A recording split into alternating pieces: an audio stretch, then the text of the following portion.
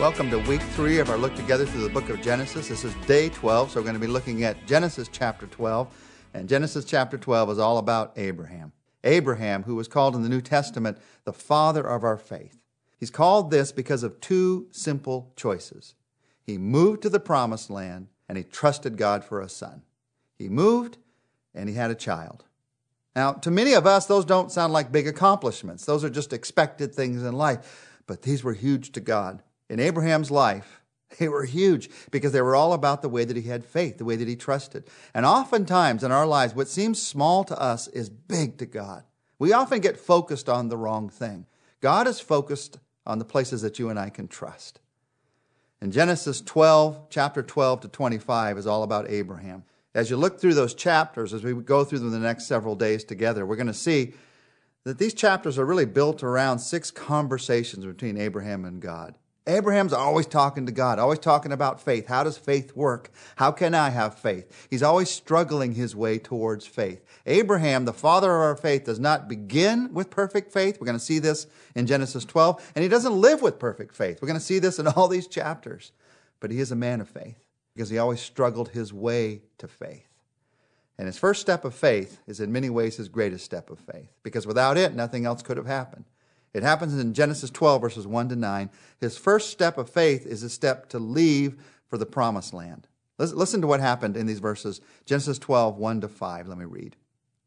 The Lord said to Abram, remember he changes his name later to Abraham, so these first chapters is going to be Abram. The Lord said to Abram, leave your country, your people, and your father's household, and go to the land I will show you. I will make you into a great nation, and I will bless you. I will make your name great, and you will be a blessing. I will bless those who bless you, and whoever curses you, I will curse.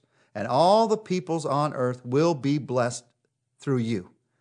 So Abraham left, as the Lord had told him, and Lot went with him. Abram was 75 years old when he set out from Haran. He took his wife, Sarai, and his nephew Lot, and all the possessions they had accumulated, and the people they had acquired in Haran. And they set out for the land of Canaan, and they arrived there. Hebrews tells us what happened. Hebrews 11:8 says, by faith Abraham, when called to go to a place he would later receive as his inheritance, obeyed and went, even though he did not know where he was going.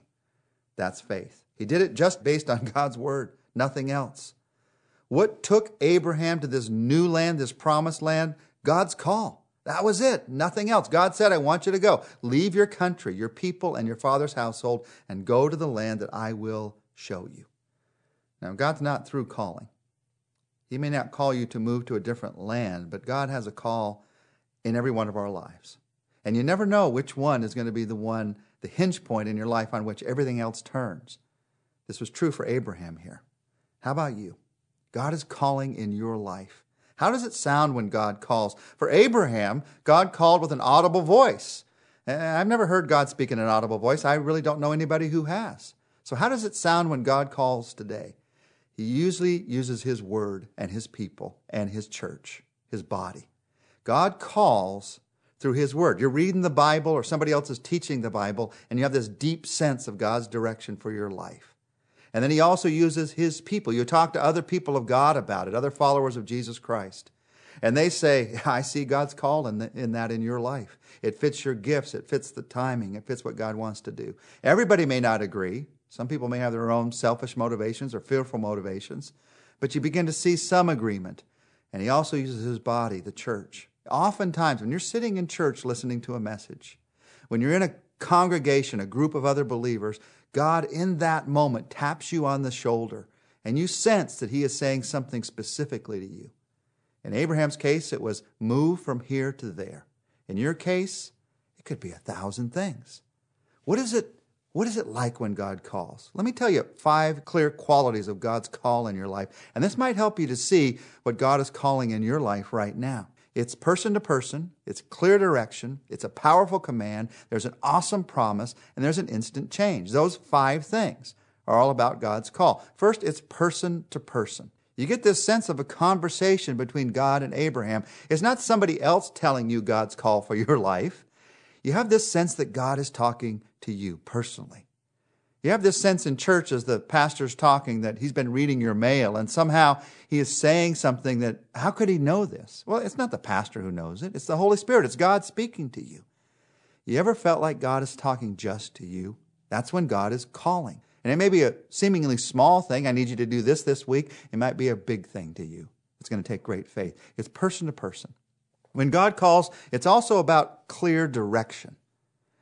God says to Abraham, leave this country, leave this household, go to this land. I'm going to show you right where it is. It's not some foggy sentiment. Feel better about life. Feel better about people. You should feel better about life and people, but that's not what God's call is all about. It's more like one of those maps you see in a mall where it says you are here and you see where you want to be and you know exactly the line between the two. God gives clear direction in His call. You wait for a clear direction. The third thing in God's call is this sense of powerful command. God didn't come to Abraham and said, you ever thought about what it would be like to move somewhere else? You ever wondered what it would feel like to live in a different land? God didn't come that way at all. God came and said to Abraham, leave. Leave your country. It was clear as a bell. God, when He commands in our lives, commands us because He loves us. But God, when He commands in our lives, commands us because we need direction. He knows who we are. And you and I, we could spend the rest of our lives thinking about how we would feel about something. What is God's command in your life? What has God commanded you to do that you haven't yet done? Do that first. That's where you start. You do that first. It's a powerful command. But alongside of that powerful command, there's a fourth thing. There's also an awesome promise. God says, I'm going to send you to this land, and I'm going to make you a blessing in that land. I worry sometimes about people who seem to hear God's call, but they don't hear God's promise in it. It's like, I'm going to go and suffer. It's going to be terrible. I'm going to do it for God. I'm a martyr for God. As I read through the Bible, there are difficulties. There is suffering. There is struggle that goes along with God's call. No doubt about that. But there's also promise. And if you don't hear the promise in it, I doubt that you're hearing from God. Because God is a God of promise. And when He's sharing honestly His call in your life, He's going to share the promise that goes along with that. And many times it's the very same promise as Abraham got here. Other people are going to be blessed. I'm going to bless you in order to be a blessing to other people. What does God's call sound like? It's person to person. It's clear direction. It's a powerful command. It's an awesome promise. And there's also an instant change. That's our part of it. It's never too late to change. Abraham was 75 years old. That idea of you can't teach an old dog new tricks, well, we're not a dog, and we're not talking about tricks. We're talking about people. We're talking about God's call and what He wants to do in our lives. And when you and I think about what God wants to do, God's call is only completed when there's that instant change. Now, in your life, maybe God called 25 years ago, and the instant change hasn't happened yet, but it still can. Because the instant change I'm talking about is the change that happens in our minds when we say yes. That one word, yes. Abraham said that. By faith, he stepped out. He went to a strange land, even though he didn't know where he was going. Oftentimes, we let our fear of the unknown keep us from doing something great, becoming someone great. Unless we know all the facts, exactly what we're getting ourselves into, we don't want to get involved. We want a signed contract. We want an exact itinerary. The problem is, life, have you noticed this? Life does not always come with an agenda attached. What is God calling in your life? What do you do when you sense that God is calling? How do you make first steps of faith? How do you have the faith to do that? Do what Abraham did. You look at the first step instead of the whole journey. You take that. You look at God instead of looking at yourself, and you move towards Him. And you look at the blessings instead of the struggles, and you recognize the promise of what God's going to do. Let's take a second. Let's take a moment to talk to Him together. And as we talk to Jesus, ask Him today, Jesus, what is your call in my life? What have you called me to do that I haven't yet done? I want that instant change of a yes to happen in my life today. What are you calling me to do that I haven't taken the time to hear? Lord, if you want me to stay right where I am, doing right what I'm doing, I'm happy to do that. But if you're calling me to do something different, give me the faith to do that. Jesus Christ, what are you calling in my life? I ask this because I want to live a life of faith. And so I ask this, Jesus, in your name. Give me the faith to respond. I ask this in your name. Amen.